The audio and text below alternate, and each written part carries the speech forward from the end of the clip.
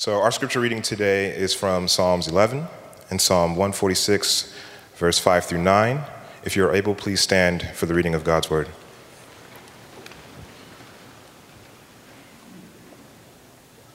Psalm 11. In the Lord I take refuge. How then can you say to me, flee like a bird to your mountain?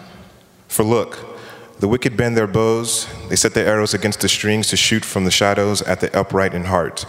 When their foundations are being destroyed, what can just people do? The Lord is in his holy temple. The Lord is in his heavenly throne. He observes everyone on earth. His eyes examine them.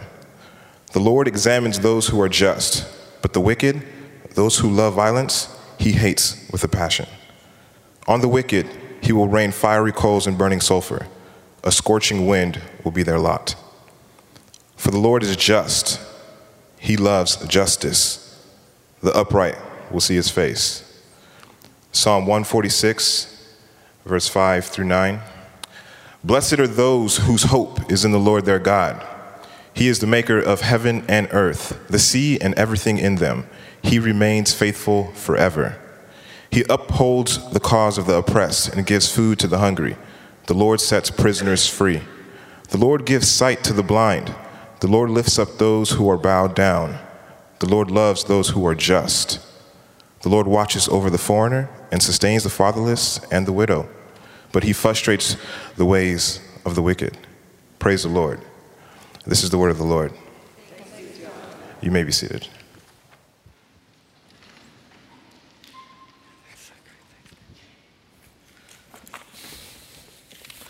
I am always taken at every child dedication with that phrase that we say, we promise, that we will work to make society a better place for our children to live in.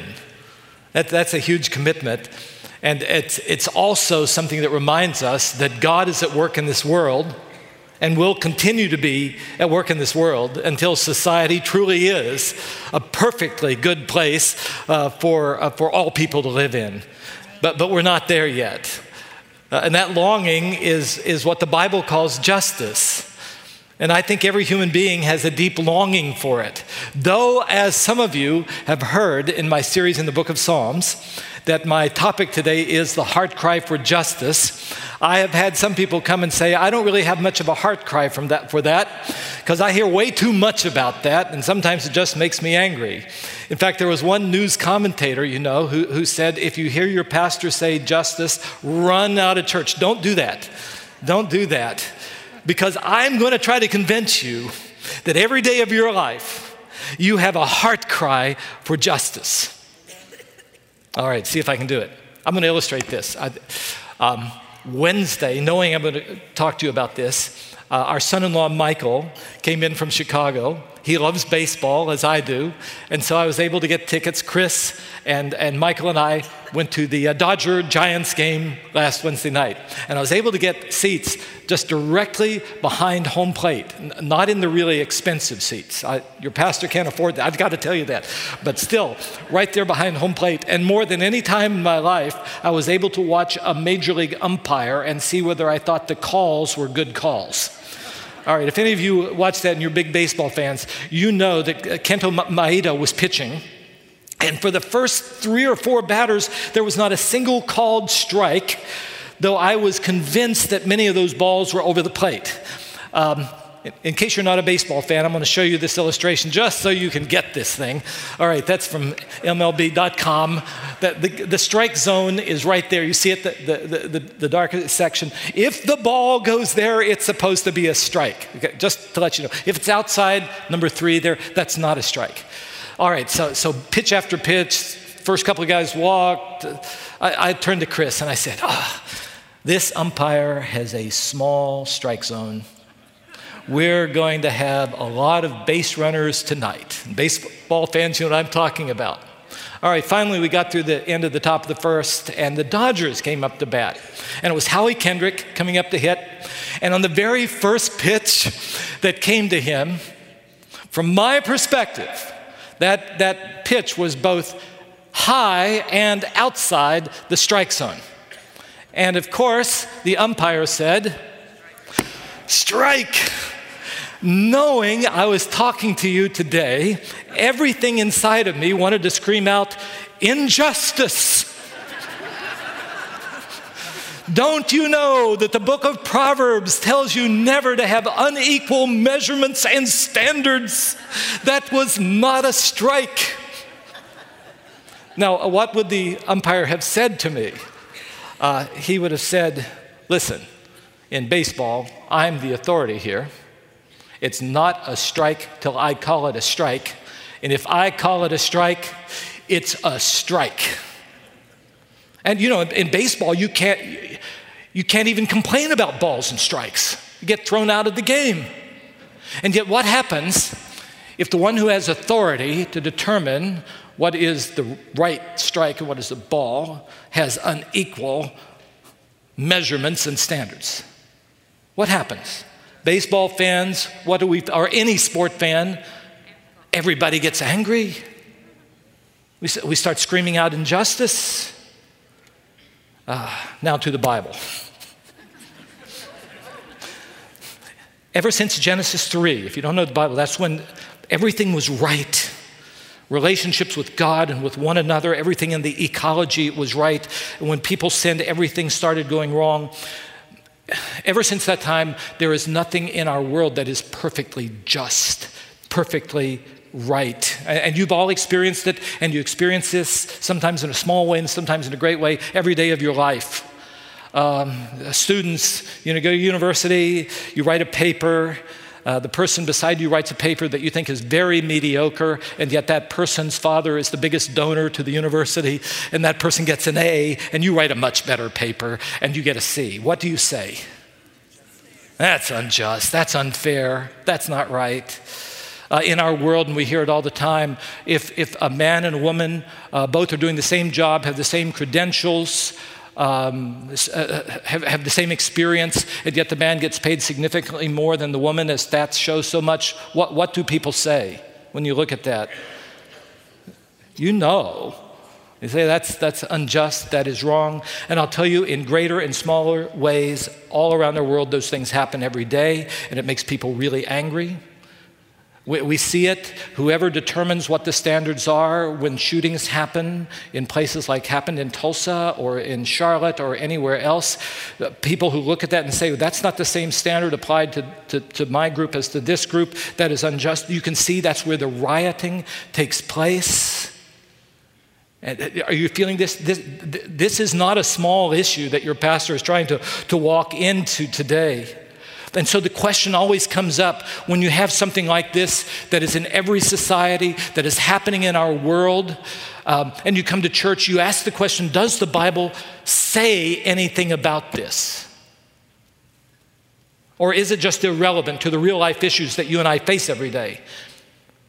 Does the Bible say anything about justice? It is filled with it. It is filled with it. And so you know that today, when I walk into this topic, a heart cry that every human being has, that things will be right, and that things that seem unfair and wrong to us will be made right, that evils will be judged and goodness will be rewarded, is the longing of every human heart. We cry out, Maranatha, come quickly, Lord, to make everything right. So today we're going to look at one little psalm. You can't say everything about this big topic today, but I'm going to tell you where it all starts. It's Psalm 11. You heard Jonathan read it for us so well with that great voice. I have to have him read often. As he read it, I know sometimes when you listen to the Bible being read, it kind of just goes right through your ear. Could you relate to it? Do you realize that David, who wrote this, was going through a really hard time in his life? And what I see in this little psalm is simply the starting point, one worthy of thinking about a lot. When things seem unfair to you, where do you start to be able to live in a way that honors God? And that's what I want to talk to you about today. The Bible says much more than I can say to you about this, but I want to talk about that part of it. As we start, again, because I'm sure that many are fairly new to the Bible, most of us aren't, but let me give you just a biblical primer on what biblical justice is about. It's different from the way the world often talks about it. So here we go, just so quickly. The definition, when I talk to you about justice in the Bible is a condition in which everything, everywhere, is right in every way, And I'll add for everyone. There are different words used in the Bible. There are just central words used in the Bible. We translate them in different ways. There's a word in the Old Testament that means justice. There's a word in the New Testament that means justice. Sometimes you miss them when you read the Bible in our English versions. Sometimes the word for justice is translated righteousness. Almost every time you see that word, it is the word for justice. And when you think of righteousness, what do you think of? Don't you think about those things in your life or my life that are not right with God personally and that have to be confessed and be made right and forgiven? That's what we usually think of, personal things. And that is a part of justice. God has pledged that he'll find a way to make all of us right. Hallelujah. But that's not all that justice is about. So sometimes the word is translated upright. And when we hear that word upright, you think it must be like the pastor who wears a suit to church. Proper. That may be a part of justice, but that's probably not what it's about at all. Sometimes you'll hear it discussed in the Bible in terms of helping those who are homeless and hungry and are blind and in prison and oppressed. And that's a part of justice too, those things that happen in terms of our society. Let me just tell you, I call it Big J justice. When the Bible talks about things being made right, it means everything becoming the way that it's supposed to be. I think I've written it for you here. Justice in the Bible is ultimately about everything that God is in control of. Which is everything. Yeah, which is? Everything. Yeah, everything that God is... You're a little better than 9 o'clock. You're still, not quite as much with me as I want, but still, that's okay. Everything being right, your whole world, this whole world being without sin, without flaw, without failure. Now we have to come to the reality. There's nothing in this world that is perfectly right, except one thing, and that is God. God alone is just. In fact, the Bible declares that all the time. Jeremiah, especially in Jeremiah 23, will simply declare, God, your name is justice. So it's so different from that umpire that I thought, my objective, unbiased way, I thought his standard was wrong. Every standard of God is exactly right. So the reality is, there's nothing about you and me that is yet all that it should be. Can I have a witness? So if you've come today and you have things in your life and you say, how can I sit here with all these perfect people? No. And there's nothing in all of the world. Sin has affected everything. The ecology, that's why things get out of sync in the whole world. Romans 8, the whole creation, all of creation is longing for God to finish this work, for his children to be revealed, for us to get involved in his work, and for everything to be made right, ending with Maranatha, come and do it soon. That brings me to the promise. The God who's made the world has promised to establish in this world a kingdom of justice where everything is right, a time and place where everything he has created will reflect everything that he is. It will glorify him.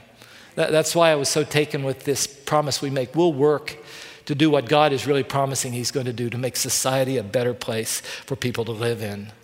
In Romans 14:17, when that kingdom of God is completed, it is going to be a kingdom of peace, everything reconciled, everything healed, and justice, everything right. Do you ever think about that? That's what God has promised to do in us and through us and in his world. Wrong things being called out, forgiveness being given, everything being made right. It's what Jesus came to begin. And God promises that what he started in Jesus, he will bring to completion. Hallelujah. Now, the application of this is where our world often gets messed up, and sometimes it even gets into the church.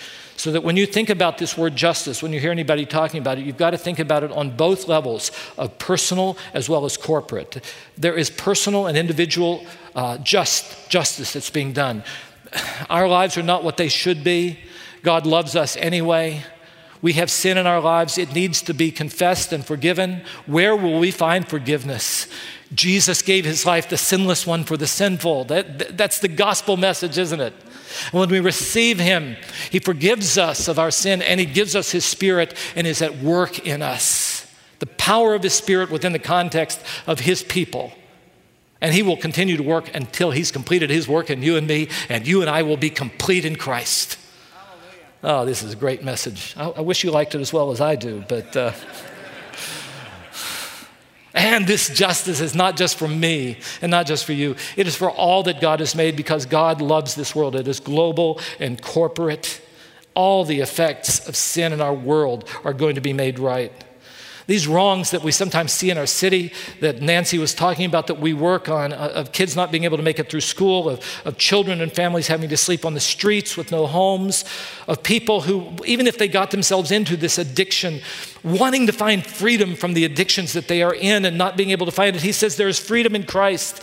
The issues of broken relationships in our families and in our marriages, the issues in which we look and say, there are some laws that seem to be unjustly applied here or there. Everything is going to be made right. God will reign. Now, the means by which he's going to get us from here to there is that he is going to be involved in this world. God is here and with us. His Spirit is at work. But one of the things that's so clear is that God does so much of his work through you and me. He does his work in us, and as he makes us just, complete, he sends us out into the world to be engaged in doing acts of reconciliation that lead to justice. I guess the clearest text, it's all over the Bible, one of the clearest texts is a passage that's sometimes used for our presidential inaugurations.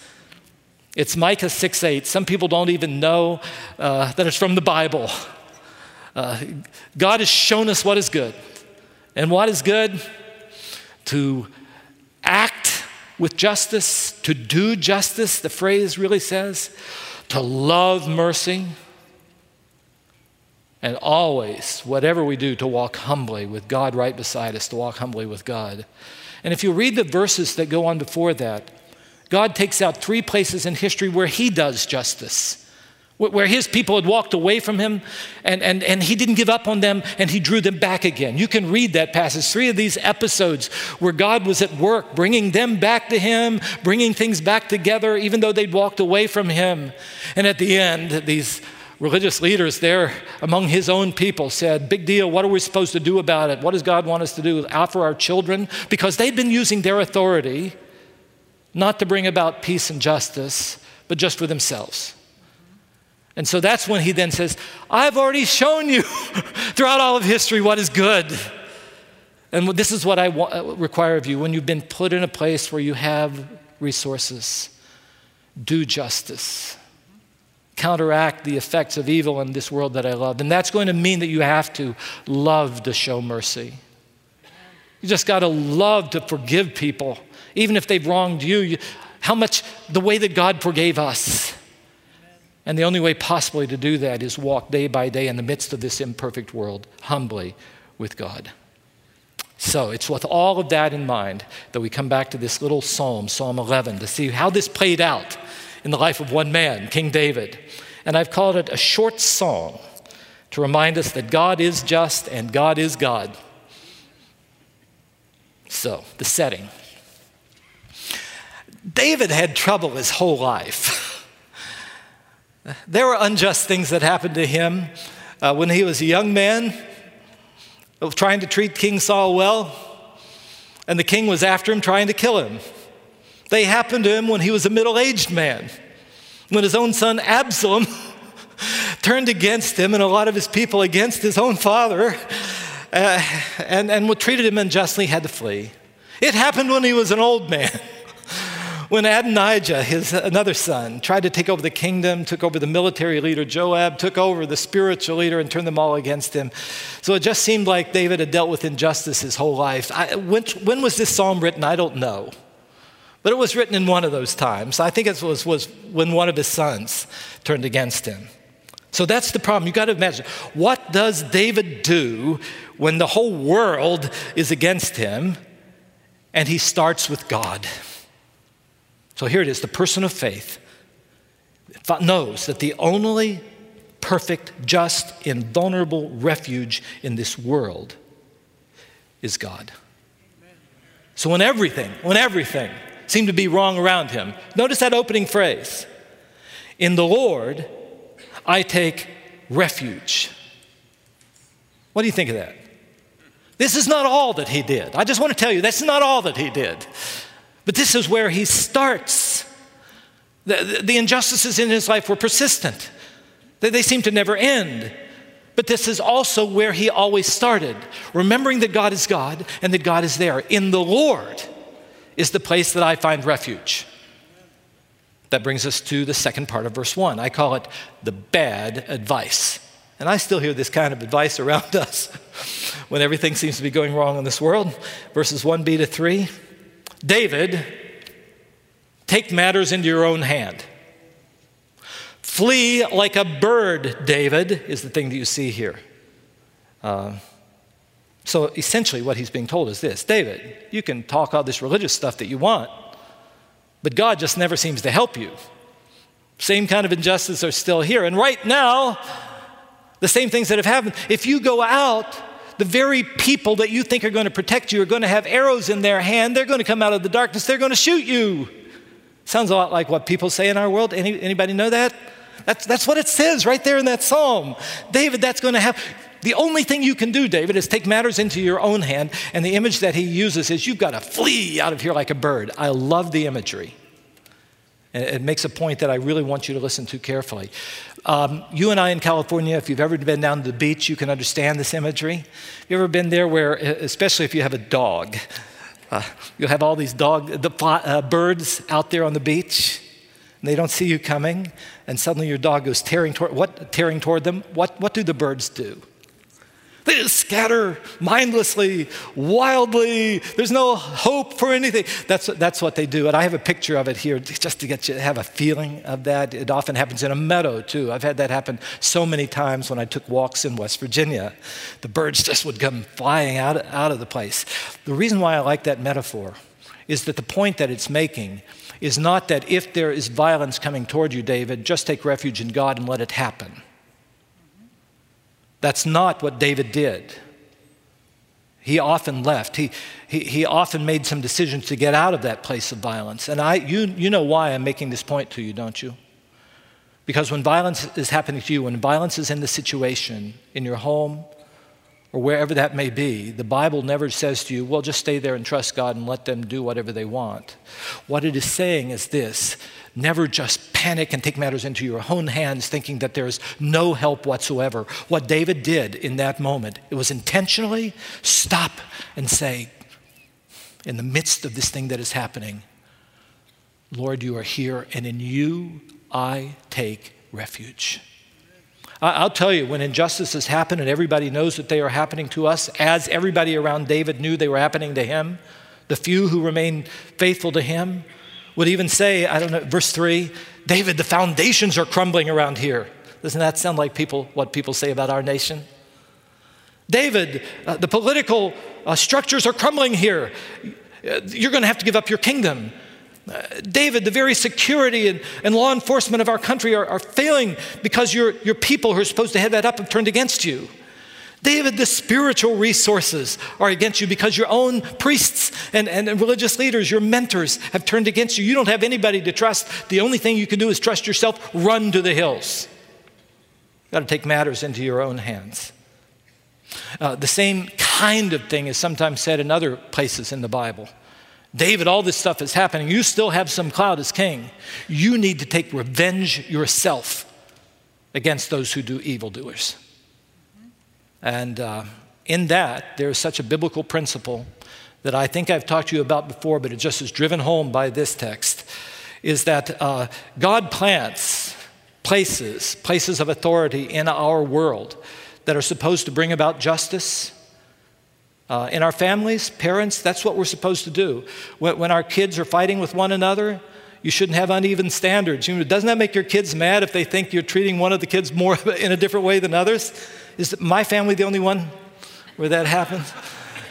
In the church, it's supposed to be elders We're supposed to watch out, and when things are going wrong in the church and people mistreating one another, we're supposed to be able to engage in discipline and step into that situation. In our nation, it's supposed to be the courts, sometimes law enforcement and so forth. So that God plants those. We need those authorities, but none of us are perfect in those places. And so when those things are not fulfilling their responsibility perfectly, the natural thing we think we have to do is, I've got to take this matter into my own hands. I'm telling you, David had tried to do this in his life. There is one great story in the Bible. It's found in 1 Samuel chapter 25. David had been on the run. He had done a really good deed for a man named Nabal. And then later he needed Nabal to help him, and Nabal wouldn't. Now you've got to remember, David wrote songs and played a harp, but everybody knows he was a warrior's warrior. He was what anybody would have called a man's man. And when the guy that he had helped before comes back and betrays him, you know he was angry. And he wanted to take revenge into his own hands. Do you know the story? Do you know what Nabal is the one who did this? Do you know what that name means in Hebrew? It means fool. And he lived up to his name. I don't know what parent would name their child fool, but they raised one. They raised one in this situation. But when David was going to go and kill Nabal himself, Nabal's wonderful, wise, beautiful wife Abigail comes up, and she reminds David of what he'd already known, that there is a principle that was there in the scripture before David. It has continued on into the New Testament even now, and here it is. God declares, do not take revenge. Leave room for God's wrath. This is both in Deuteronomy 32 and Romans 12.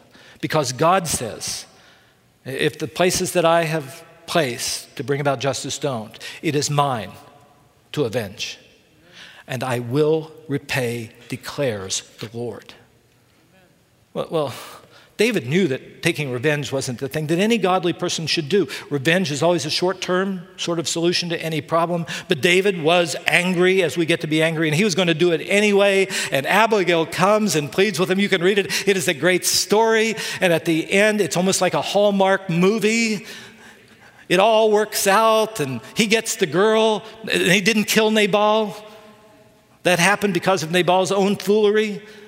And at the end, David comes to Abigail, and I love it. He says to her, may you be blessed for your good judgment and for keeping me from bloodshed this day and from taking revenge with my own hand. I'll tell you, when everything seems to be going wrong around you, and you say it's been happening my whole life, my parents' life, my grandparents' life, and sometimes you think, I've got to take this into my own hands somehow.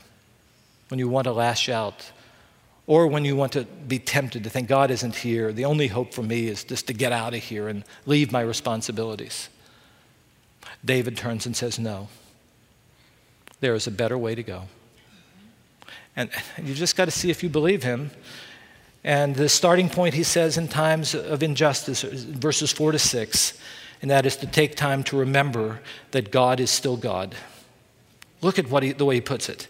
They say, oh, all the foundations are shaking, it's all falling apart, no hope. And he says, no, the Lord is in his holy temple. The Lord is on his throne in heaven, and the Lord sees. These are profound verses. Verses 4 to 6, will you mark them? They kind of walk us through the first steps you and I are to take when injustice is all around us. Can I show it to you? Number one, remember that whatever happens, God is with you. The Lord is in his holy temple. That phrase means God is dwelling right here. He's not just out there, he is right here. So that, like in Psalm 46, so that the God who is right here is your refuge and your strength. He is a very present help in times of trouble, so that you never have to be afraid. Number two, remember that the God who is with you is in control of everything. The Lord is on his throne in heaven. He's not just here, he is in control of all. In other words, when you think about God, he's not up there sort of wringing his hands saying, oh, look at that. I wish I could help my man David somehow, but I just don't have any ability to help him. Absolutely not. God is God. What seems to be hopeless for us is not hopeless for God. He is on his throne. But still, sometimes those difficulties are there. 3, that God uses trouble in this world to further his work in us and in his world. It's a consistent message also, the Bible, that sometimes when that trouble comes, it will either drive you away from God or right into his arms. And you see that here. The Lord tests the just. That language of trouble being a test, that bothers some people. It really shouldn't. Because it's really saying something that the Bible always says. God is in control of everything, and he has always found ways to take even the most difficult things that happen and turn them into something he uses for his greatest good. I mean, the heart of our message, the cross of Jesus Christ, the greatest injustice in the world, was the place where he bore our sins and offers us the opportunity to be made just, to be made right with God, right? And there's a story in the Old Testament, in Genesis chapter 50, of this man named Joseph. His brothers were jealous of him. So do you remember they threw him down in a pit and then they sold him into slavery? I mean, wouldn't you say this is unfair, unjust? Anybody else think it might be? And yet, when he got there to Egypt, amazingly, God was still there. God knew what he was doing, even sending him to Egypt. And that very problem, that trouble, is what sent him there to Egypt, so that when these same brothers ended up having no food, and the only place that had any food was in Egypt, they came, and guess who's the one that they met? In charge of distributing the food. It was the same Joseph. Not bitter anymore, but having learned this lesson. And he says this to them, and it is so profound. You intended to harm me, but God intended it for good, to accomplish what's now being done. The saving of many lives. Now, this test language doesn't sound like that's what it's about, but that's exactly what it's all about. Teachers, good tests are good for your students. Any teacher agree with me there? Bad tests are not good. Good tests help your student actually to know what he or she has learned, or whether they don't know it, help them to know where they can apply themselves. It has a greater good. A test isn't just some random thing. It has the good of wanting to further knowledge in your student, and that's what's being said here. A test helps David to see where he is with God, and whether he really has God as his God or other things that may be taken away from him. So I want you to remember this. If things are happening that seem to be unjust, God is still God, and there's a purpose for what he is doing. Trust him, and someday you'll see it. And finally, when you just are really mad and say, but that is a real evil, and it looks like that person is going to get by with it. No, God says, I will do my job. I will judge evil. Look again, verses 5 and 6. The wicked, those who love violence, God hates with a passion. So here's what he will do. On the wicked, he will rain fiery coals and burning sulfur. God will send a scorching wind. That will be their lot. That God will deal justice does not mean that we don't speak out against injustice. The Bible's clear about that in many other places. The fact that the Bible says God is going to be the one who judges it and let him do his job doesn't mean that you and I don't go and work against the evils of sin and what it's done to people and to this world. No. It doesn't say that. But it never tells us that we take matters into our own hands. God will make sure that evil is judged and that goodness is rewarded. All right, this is one of those places where I can almost feel us getting stuck. So we had ministry council retreat. So I pulled Kevin Williams, some of you know Kevin, to the side. I pulled Ashley Pally to the side, and I said, how can I illustrate this so that people will really understand it? And they gave me the story that to me is maybe the greatest example of this being lived out in my lifetime. And it was just a little over a year ago, down in Charleston, South Carolina, when some of our brothers and sisters were having a prayer meeting. at the Emmanuel AME Church in Charleston, South Carolina. And you know what happened, don't you? A man came in. His name is Dylan Roof. Unjustly just pulled out a gun and shot them all dead. Any of you think that that's not right? Any of you think that's not right? How does a Christian handle these kinds of things? The enormity of that injustice. As I watched my brothers and sisters in Christ, the family members of those who were shot, showing up at the court hearing for Mr. Roof, I was so amazed when one family member after another turned to him and offered him the forgiveness of Christ. I was especially taken. I have a picture of did you get a picture of the church? You see that it wasn't as if they ignored that injustices were happening. They were just trying to figure out, how do we live representing God in the midst of these kinds of injustices? I especially loved what Nadine Collier, and I have her picture up here. I just love it. Her 70-year-old mother had been shot down. And I think she was the last one that she turned to Mr. Roof, and she said to him, "You took something very precious from me. I will never talk to her again. I will never, ever hold her again.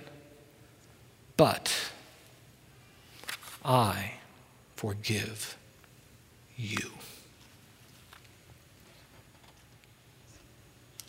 Who does such a thing? Who does such a thing? Only the one who has heard God, Jesus, turn to us and say, "I know where you have fallen short. I know where you have sinned. But I gave my life out of love for you. Trust me, and I forgive you." So that we can be made right and just before God. And what he does when we have experienced that, the only response is that we go and do justice in his name. Is that clear? Which brings me to the very last point. It's there in verse 7. The call to act as we trust. That God does this kind of justice. He calls us to do it too. And the phrase there in verse 7, the Lord is just. He loves deeds of justice. So I've got a question for you. When it says God loves deeds of justice, does it mean that he loves to do them? Or does he love it when you and I do them? You want to fight about it here? It almost certainly is both, right? He loves to take the broken things in this world and forgive them, to make them new. He loves it when we engage in his work. It glorifies him. So what does that look like? That's a whole other sermon, and you don't have time for me to do that. So I'll give you a couple of verses. It means speaking out when you and I have a voice for those who don't have a voice and are being ignored. Proverbs 31, verse 8. Speak up for those who cannot speak for themselves. Use your voice to speak up for the rights of those who are destitute. If we see people unborn, particular people groups who are not experiencing the same kind of calls, remember my baseball illustration, does not seem right. We are supposed to use our voices to speak up, not to leave them alone. And just as much, we are to act as God acts. So I'm going to read for you what Jonathan read better than I can read for you. Psalm 146. The Lord is the maker of heaven and earth. He's the maker of the sea and everything in them. So how does this God who made everything use his power? I'll read this and you think about it. He upholds the cause of the oppressed. He gives food to the hungry. The Lord sets prisoners free. The Lord gives sight to the blind. The Lord lifts up those who are bowed down. And the Lord loves those who are just. The Lord watches over the foreigner and sustains the fatherless and the widow. That's what our God loves to do. That's why there's hope for us. That's what God does. And often, if I read my Bible right, he wants to do his things through us as his people. I believe these texts are a call to each one of us to join God in making society for our children a better place to live. To join him in giving witness to Jesus as the only one who can bring us back to God, and to going out in his name and saying there is hope in spite of all the effects of evil that are throughout our world. And I think that's what he's called you to. And what he's called you and me to is a life that when we embrace it, just like in Charleston, South Carolina, will bring glory to his name. People will see us and they will see what God is like. May it happen to his glory. Amen. Amen. May it be so.